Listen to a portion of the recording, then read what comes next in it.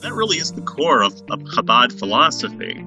Even Chabad, the word Chabad is an acronym for Chachma, Bina, and Das, meaning the intellectual faculties that the soul has, and how that understanding in Torah or understanding of a certain subject influences the way that we feel about something.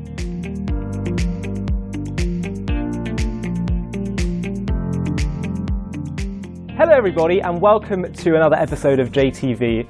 So a couple of weeks ago I was watching a Facebook Live panel discussion with a group of a few rabbis. I think it was somewhere in maybe Atlanta, I think.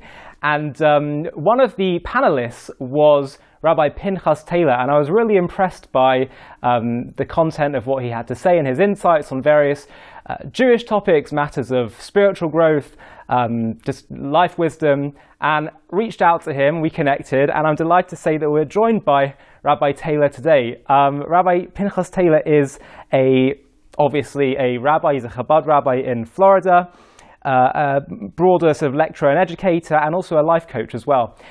So Rabbi, thank you so much for taking the time to join us. I'm really looking forward to having this discussion.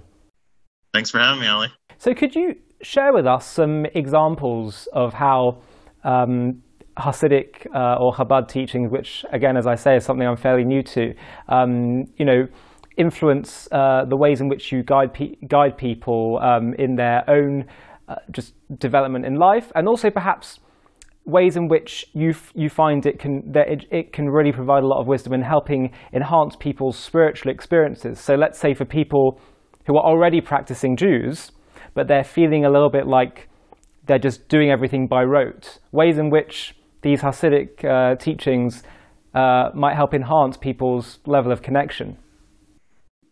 Sure. So the way we feel towards something is directly influenced by the way that we think about it, the way we understand it. If I understand something, if I'm looking at something in a certain way, I will feel a direct result of the way that I'm thinking about it, the way that I understand it. If I understand it differently or look at it a different way, I might feel differently as well. And that really is the core of Chabad philosophy.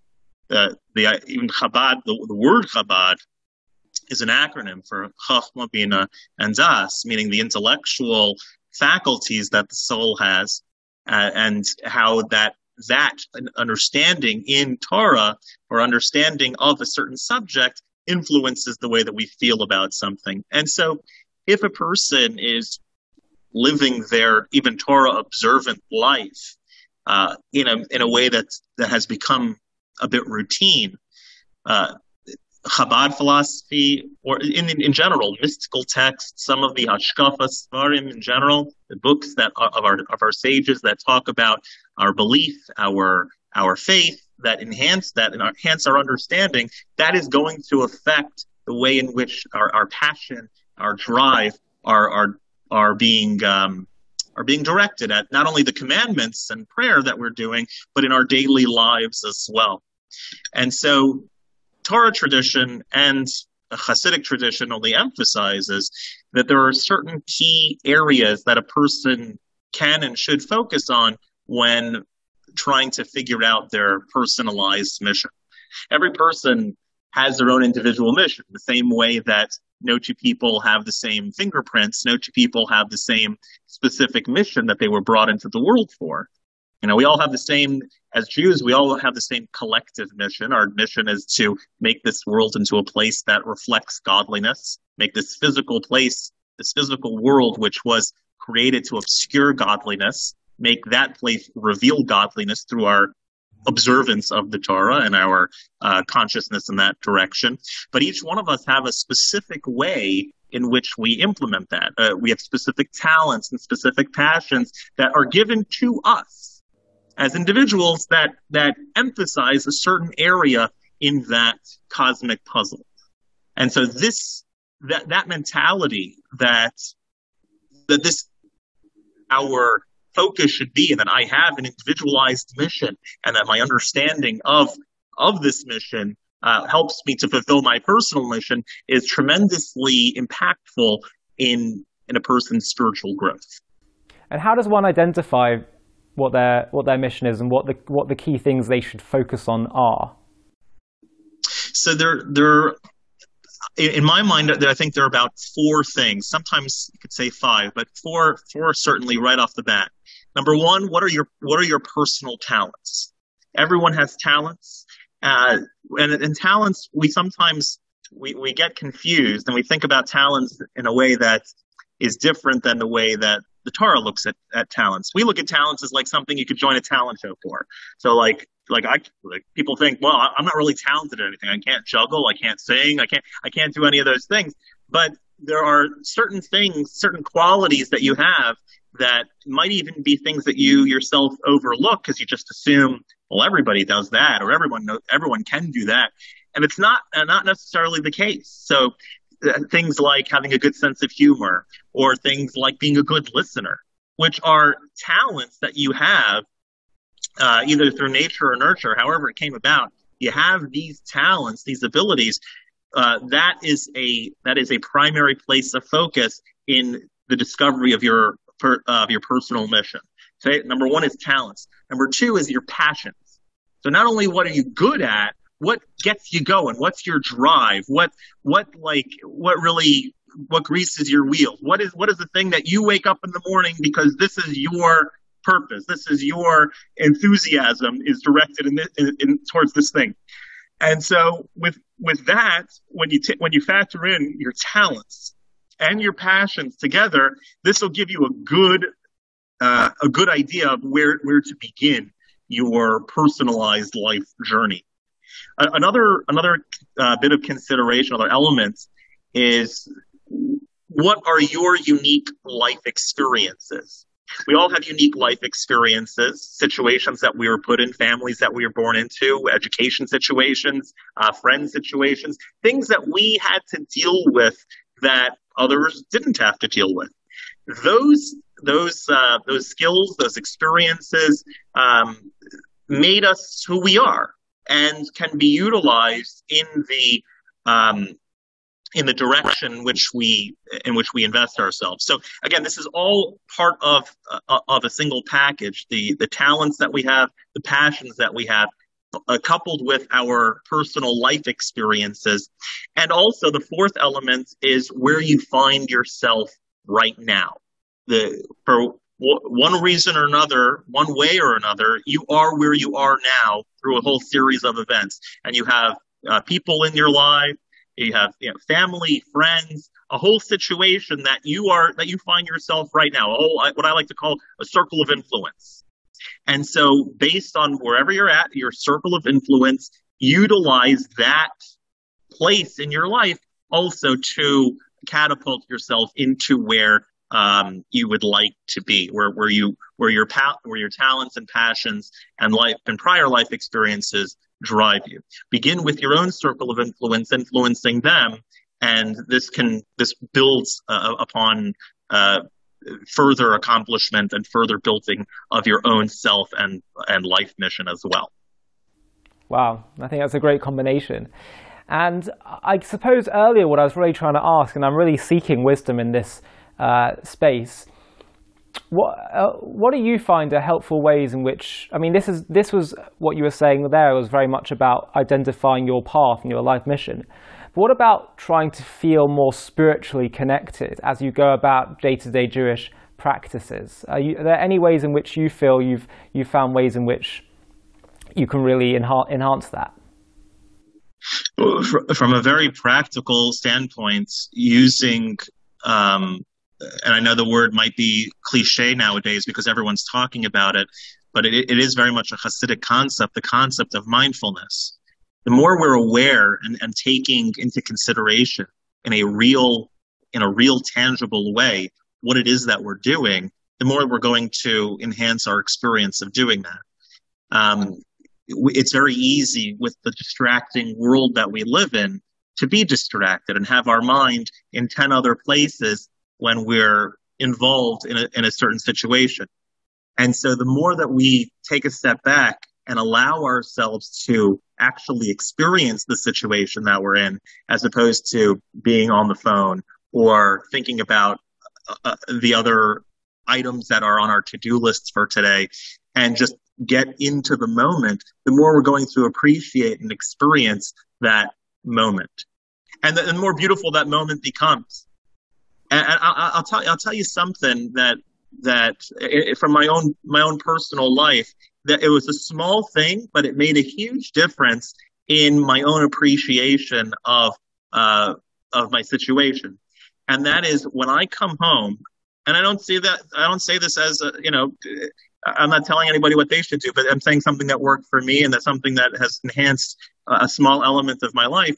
When I come home, my phone goes right to the charger. We have, thank God, 6 kids at home. I never look at my phone, or I do as little as possible. It goes on the charger. It's not in my pocket. It's not in my hands. And that itself allows me to be fully with my kids. They're 6, so thank God it's a busy house, and it does get chaotic sometimes, but it does allow me the opportunity to be focused in on the moment and appreciate seeing them and watching them grow up and where they're at, what happened in their day. And that same tool, that same trick can be used really in every situation. Prayer is the same way. I did the same thing with davening in the morning. I would purposely not charge my phone at night, so I'd be forced to charge it in the morning during davening, and put the phone over there so it's charging over there. Can't look at it. Can't be tempted to, if there's a buzz, not to look at the text, not to look at the email. Just it's over there. It's for later. And so that itself, getting rid of some of the external distractions, allows the person, at least it creates an environment where we're more likely to engage in what it is that we're doing. But how can we appreciate prayer, or how can we appreciate a mitzvah, or how can we appreciate any Jewish experience if our mind is somewhere else? Yeah. And so the first step is weeding out the distractions and allowing yourself the opportunity to engage in what you're doing. And the second step is, I think, to learn more about what it is that you're doing. The more understanding that we have about what's being accomplished. For example, if I'm shaking lulav in Esrog on Sukkot, what does that mean, spiritually speaking? And the Hasidic texts are packed with insight as to what's taking place. And so, even if you're not living in the spiritual world, and you're not the most Kabbalistic person on planet Earth, at least the actions that you're doing, you'll have a better recognition that it's significant, not just getting through the motions to finish davening so you can go to work. It allows the opportunity to treasure what it is that's going on and allow it to mean something in your own life. Absolutely. And is it enough to know that this is just something that's meaningful to God and it's what God's asked of you, and that is that enough to go on? I mean, it's enough to get the mitzvah, but it's difficult sometimes for us on our end. Listen, yeah. if we could live inspired and passionate in what we're doing and the Torah and mitzvahs that we're studying and performing, by just having that, listen, that's great, wonderful.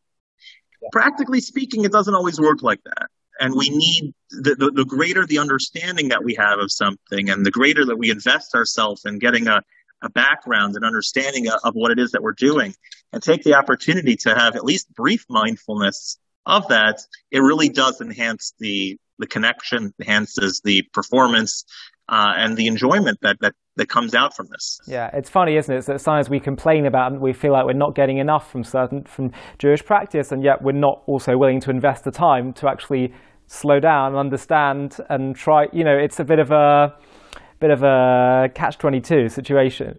Right. It's like, stop blaming Judaism. It's not Judaism's fault. You got to put some effort in, man. Right. Not you. We all do. I'm saying we all. No, me. So Rabbi, I've been doing some Googling and searching and watching some of your content online, and to my surprise, I haven't seen many rabbis talk about this. I saw that you speak about Islam and about some of the similarities and differences. I'd love for you to sort of share with us. I mean, I know obviously there's a big similarity in that they're both Abrahamic monotheistic religions. They both believe in, a one God, one power that's sort of the source of the universe, source of creation. But beyond that, could you help share with our viewers some of the similarities, but more curiously, some of the theological? I mean, I know obviously in practice, the actual practicalities are very different, but are there any sort of significant theological differences between Judaism and Islam? Theological differences, or Well, I mean, the concept of God in Islam is very similar to our belief in God, as far as there being no physical representation. Not they're in their mosques. They would never have any sort of thing, any spiritual, anything that even remotely reflects about God's what he would look like, or anything, any sort of physical conjecture. So that itself is very, very similar to Judaism. Obviously, there's major theological differences in the sense that, as far as purpose of the world and the trajectory of the world, Islam does not believe. They believe that God gave the Torah to the Jews, but they say also that the Jews distorted it, and that really they're the ones that ultimately are in God's favor, and that the only way to achieve what life is all about is through the means of the Quran. That the Torah is essentially annulled, and they are the new path, which obviously is a huge theological contradiction to Judaism. The concept of God, they're definitely on the right track, but as far as the purpose of the world and the trajectory of God's message and implementing that to the world are certainly quite at odds with our faith. I think the video that you're talking about is, so I gave a presentation, must have been about 10 years ago now, to a group sharing the ins and outs, the differences. If your viewers are interested in kind of getting like a more in-depth look, I'd suggest to just go on YouTube and can search my name and Islam and go into in greater detail. Well, one of the reasons I think it's important to have at least a general understanding of other faiths is because we all have a mission. Part of the Jewish community's part of our fulfillment and part of our command is to be a light unto the nations. And that is an extraordinarily important part of what this world needs, and something that unfortunately a lot of times gets overlooked. Historically, we understand why it got overlooked, because if you're a group of people that's constantly being oppressed and doesn't have a voice in anything, there's not really much you can teach people about. You don't have the opportunity. But now that we have the opportunity to teach people and to show them the light of the Torah, to be a light unto the nations, we have to have at least a generalized understanding of what they believe. And so we can, in a practical way, lead them to what the Torah says that they're meant to be believing and doing, the 7 laws of Noah. And so a lot, especially the monotheistic faiths, they're on the right track. And so having a generalized understanding of that, and kind of being able to direct them and where they're getting it right, and where there might be where they might be going off the track a little bit, I think it's helpful to have at least a generalized understanding of that for the greater purpose of being able to influence them in the ways of the Torah. Wouldn't the 7 laws of Noah, which the Torah says apply to all mankind, they would probably fit within Islamic law at present, would they not? Yeah, I mean, theologically, yes. Practically, in the Islamic world, there are certainly certain segments that might be struggling in other areas of in their relationship with the Jewish people. But as far as the theology of Islam, they're certainly on the right track of the belief in God and things like that. Yeah. Fascinating. And what would you say when it comes to Christianity? Would you say that Christianity, I mean, obviously they have the Old Testament as part of their book, whereas in Islam they don't, although many of the stories within the Torah feature in the Quran. But would you say that Islam or Christianity shares more theological similarities with Judaism? So, I mean, the concept of God in Islam is closer to Judaism's. Christianity, I mean, there are quite a number of denominations that believe subtly different things, but ultimately Christianity accepts, or the vast majority of the denominations accept a concept of a Trinity, that God is sort of this triune figure, which certainly is not something that is in sync with a Jewish view of God. So as far as the theological view of God, Islam seems more similar. As far as the sort of purpose of the world and other features, the belief that the Torah was given to the Jewish people, and a good amount of the denominations of Christianity today believe that covenant is still alive and well, and that's still valid. Not that we need their validation, but it's nice that they believe that. That as far as what the path and the purpose and the trajectory of history is leading up to Mashiach, the concept of free will, and many direct Torah concepts that have been brought to the world, Christianity plays more of a solid role and connection with the Jewish faith. So again, theologically, Islam is closer as far as belief in God, but as far as the sharing of the quote unquote Old Testament and the Hebrew scriptures, and being able to and the path in which the world is being guided, we share more of a similarity, I believe, with Christianity. Overall, I have a very positive view of Christianity and its role in the world. The Rambam says very clearly that one of the silver linings that Christianity has brought to the world is that concepts of Torah have been brought even to the farthest islands in the middle of the ocean, right? Through different works and missionary activities throughout the centuries. The silver lining is that Torah concepts would have essentially the concept of free will, the concept of reward and punishment, the concept of Mashiach, at least in some version, even the idea of the resurrection of the dead, all very, very Torah themed ideas have been brought to people who otherwise would have been pure pagans. And it's certainly a step in the right direction, moving the world to where it needs to go ultimately. And so for a non-Jew, I'm very happy when Christians are observing of their faith. Doesn't mean that there's not what to talk about, like nothing that can be improved, but it's certainly on a world view, it's certainly a great step forward from where the world and civilization was before they were around. I think and I think the Rambam also says the same about Islam. And I do think it's amazing that, you know, the Jewish people, who were basically just a minority within a minority, 3,000 years ago, the majority of the world was pagan, and then you know, Abraham was known as the Hebrew because it meant he was separate from everyone else in his worldview, and now the majority of the world believes in the God of Abraham. It is amazing. It is startling.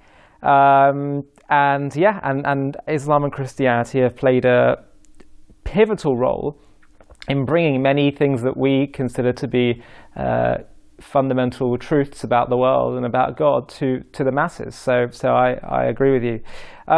One other way in which Torah values have been exported to parts of the world, and that I know you're quite passionate about, is America.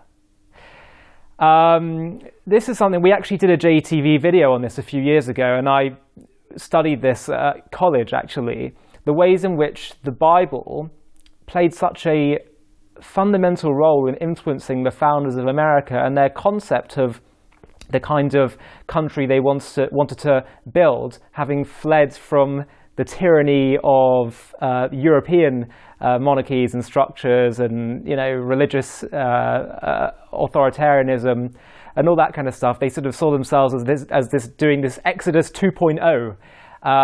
And I wondered if you could just share with our viewers a little bit about your feelings of, the Torah's influence on America and American values, because I think America is, in some ways, one of the Torah's greatest creations.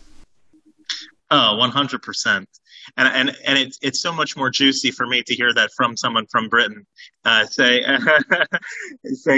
give. It shows I'm being objective. What? It shows I'm being objective. That's right. Although a lot of the Enlightenment thinkers which influenced the founders came from the UK, and they were influenced by Christianity and similar values. But yes, I mean the concept of how America began, the founding, what led up to the founding, what led up to the War of Independence, the American Revolution, the drafting of the Declaration of Independence, and how that led to the creation of the Constitution, is just so fascinating and quite miraculous.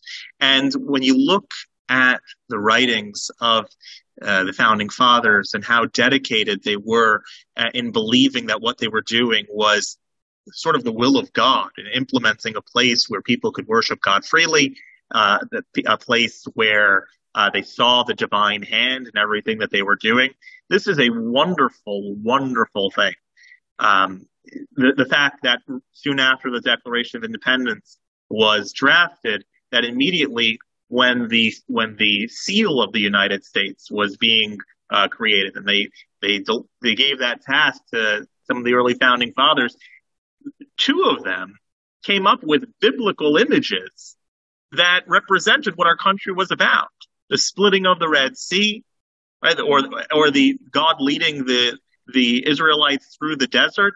This concept, which really sums up the dedication that they had towards God and towards implementing what in their minds was a biblical a nation that is tied heavily to the Bible and belief in God. Obviously, it's going to be different outcomes and whatnot, being that there's no oral tradition, or they don't have the Torah's oral tradition in Christianity. But nonetheless, the principle that we are a nation that is sort of reliving the divine hand taking us out of an oppressive government and an oppressive situation and bringing us to a place of freedom where we can serve God freely. It's such a beautiful idea. And I believe one of the keys of America's success in the last 2+ centuries is the fact that we're so rooted in the Bible and that God plays such an important role in our lives, that in God we trust can literally be found on the money. Well, I know that's a fairly recent thing, but the concept of in God we trust all the way goes back right to the founding. And it was even one of the verses that we don't sing in the national anthem, that was written by Francis Scott Key, what mentions the words "in God we trust." So it's clearly a center.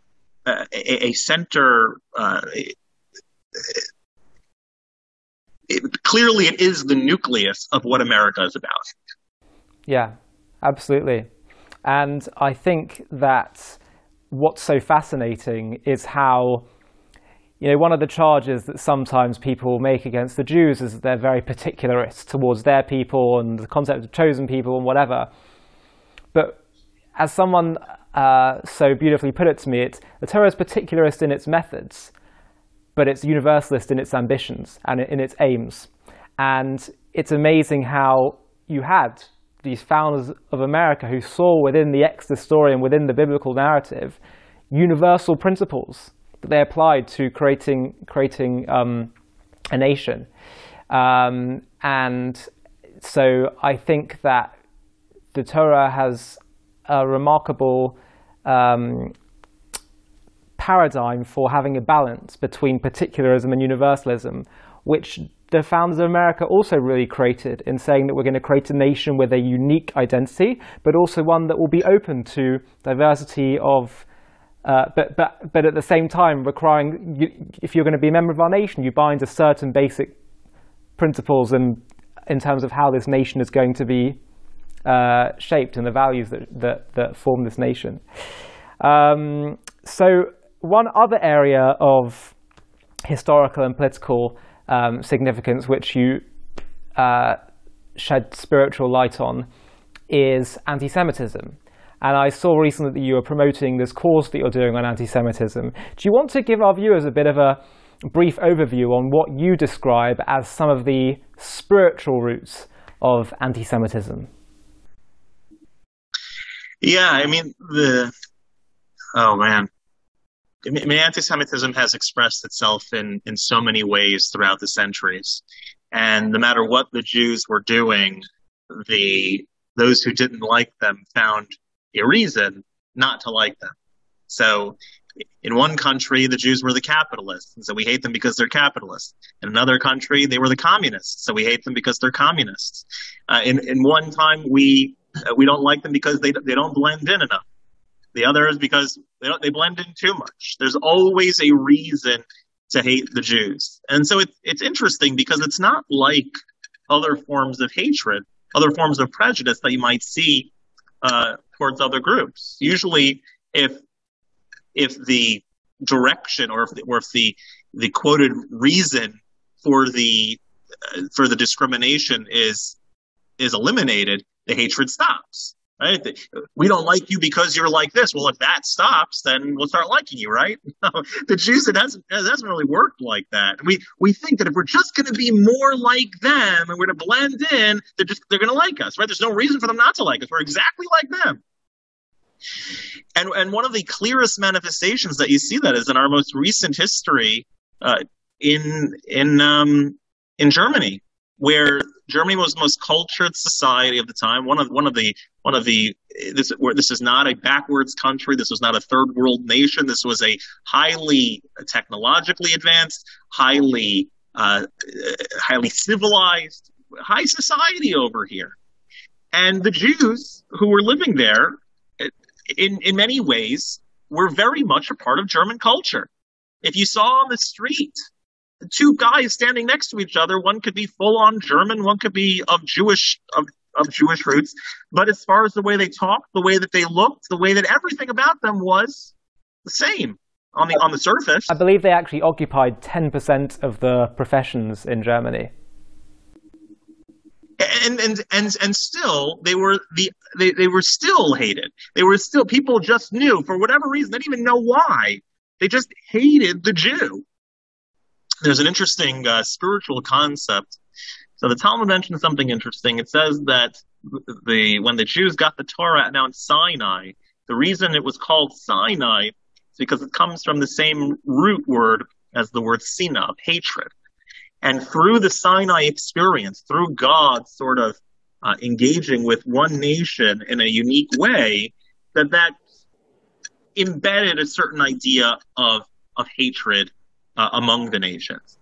That, again, this doesn't mean that every person who's not of the Jewish faith hates the Jews actively and is going to do something bad to them. But collectively, there's a reason why throughout the centuries, large swaths of the population, no matter where we go, find reason to dissociate themselves from the Jews. And there's almost an embedded spiritual distinction created at Sinai. In other words, that there should always be this sort of separation between the Jewish people and the nations of the world.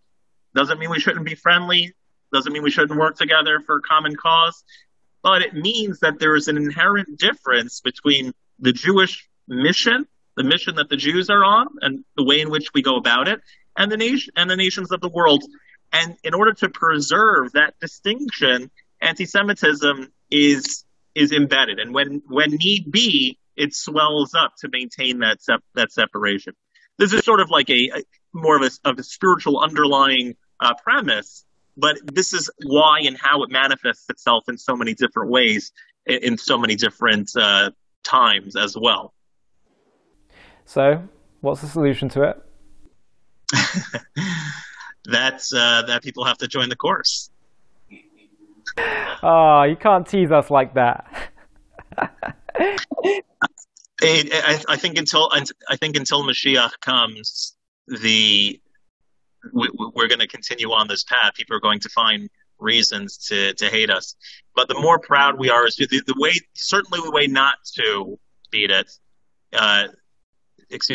Certainly the way that is not going to work is just by cowering and saying, okay, we're going to be more like you, or however you want us to be. The main objective, and you see time and again, on a personal scale, on a practical scale, the more a Jewish person goes with pride and goes with passion in what it is that they're doing that is Jewish, but not in a confrontational way, but stands their ground and does what they need to do, we see that the nations of the world respect them. Yeah, and we see it both on a personal level, right, on an individual level, like friends and associates of yours that are not Jewish, and also on a collective. If we stand strong and passionate and go in the ways of the Torah, everybody else will find respect in that. Yeah, and I think not just passion, but also openness and willing to share with others, and just be comfortable in our skin as practicing Jews. And I think part of what I've heard other people talk about is that we've been a bit of a mystery to the nations because we've had walls up, rightly so. Oftentimes those walls have been put up against our own choosing. But now we live in an age in which there is much more ability for openness, and a way to conquer anti-Semitism or Jews being a mystery is to give people reason to love Judaism, people to love what we are here to represent. The last thing I wanted to touch on with you is to share, with you my own thinking and reflections recently that I kind of marvel at Chabad because there's a bit of a debate that a lot of people, especially my age, people coming out of, let's say, yeshiva or university, thinking about how they're going to lead their lives.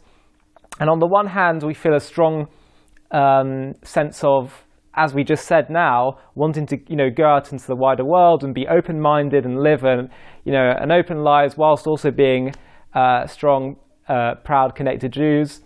But we hear a debate inevitably that, well, you've got to be careful, you leave the shtetl too much and then you're going to lose yourself.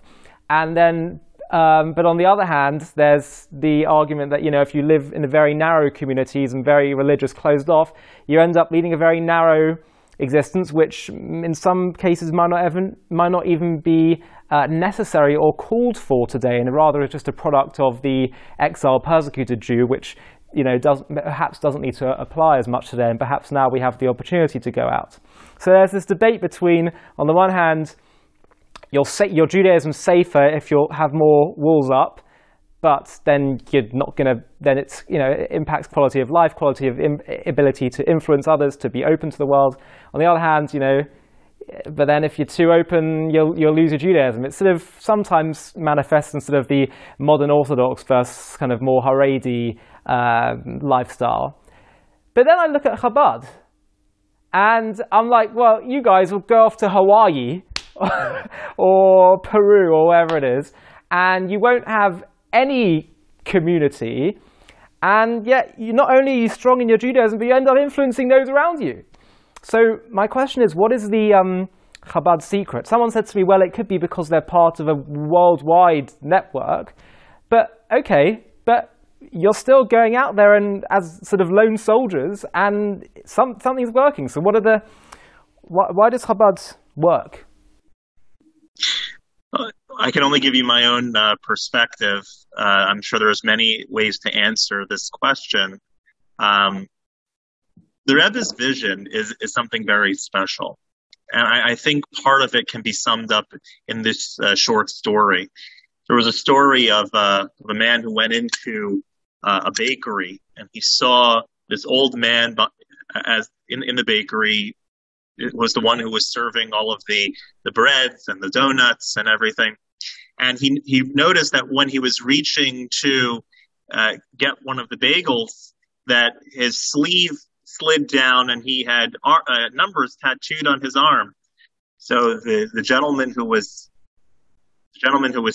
waiting to be served says, "I noticed that you're a survivor.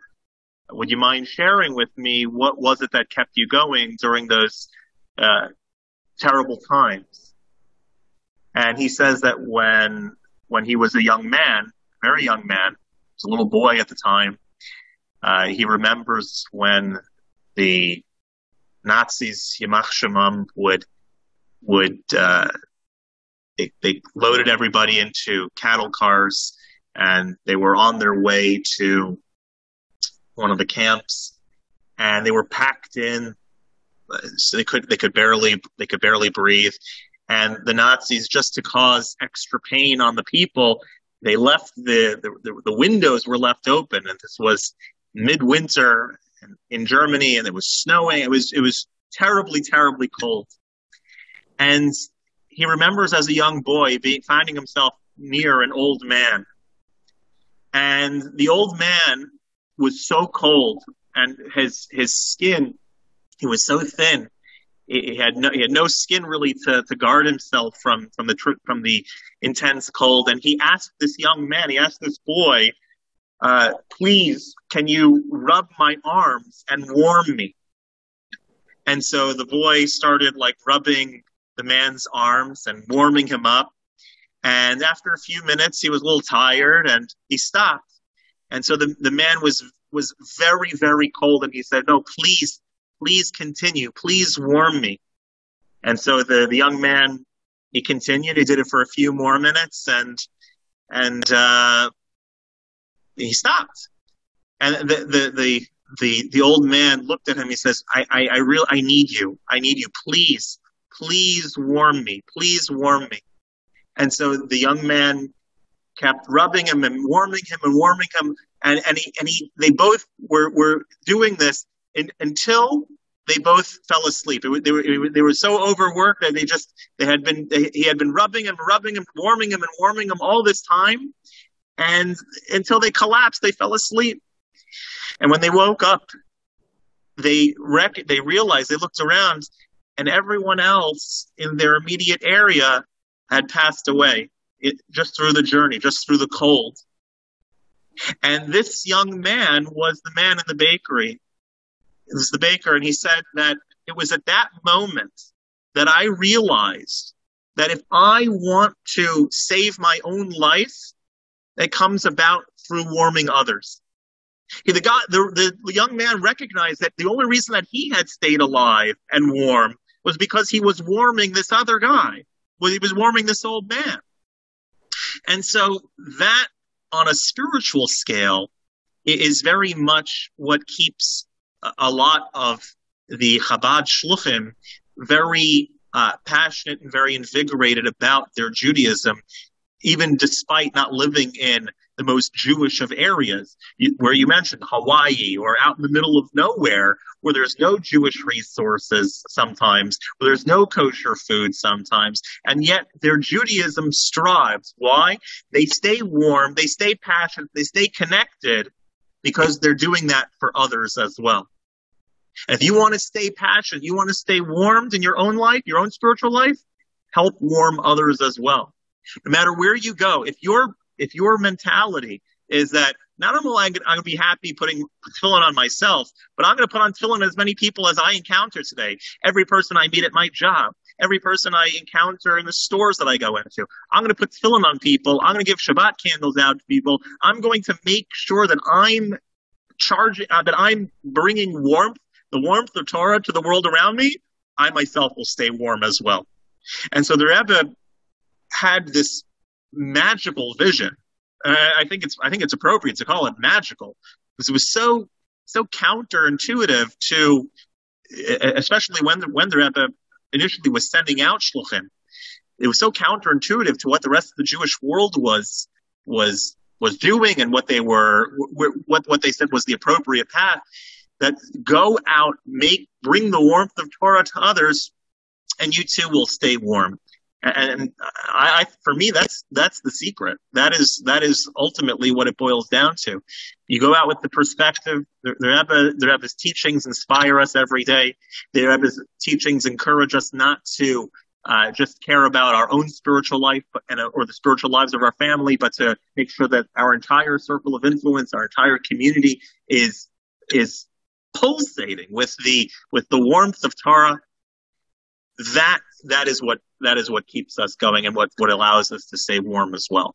I think it comes down to one word, which is service. And it's serving others and serving God. And it's so, just as you said with that amazing story, which we actually did a video about on JTV with Rabbi Mark Wilds a few weeks ago. And the irony is that when you're actually focused on others, you end up being happier. Anyway, Rabbi, thank you so much for your time. Thank you so much for speaking to us from across the pond in America. And just to really appreciate your time, and I hope we can have you on again to talk about some other topics. Please feel free to check out Rabbi Pinchas Taylor on YouTube. He also has a website. He has a life coaching program. He offers other seminars and has talks on a variety of topics. So feel free to check him out. And as I say, Rabbi, thank you so much for your time. Thanks so much for having me. I look forward to doing some stuff in the future as well.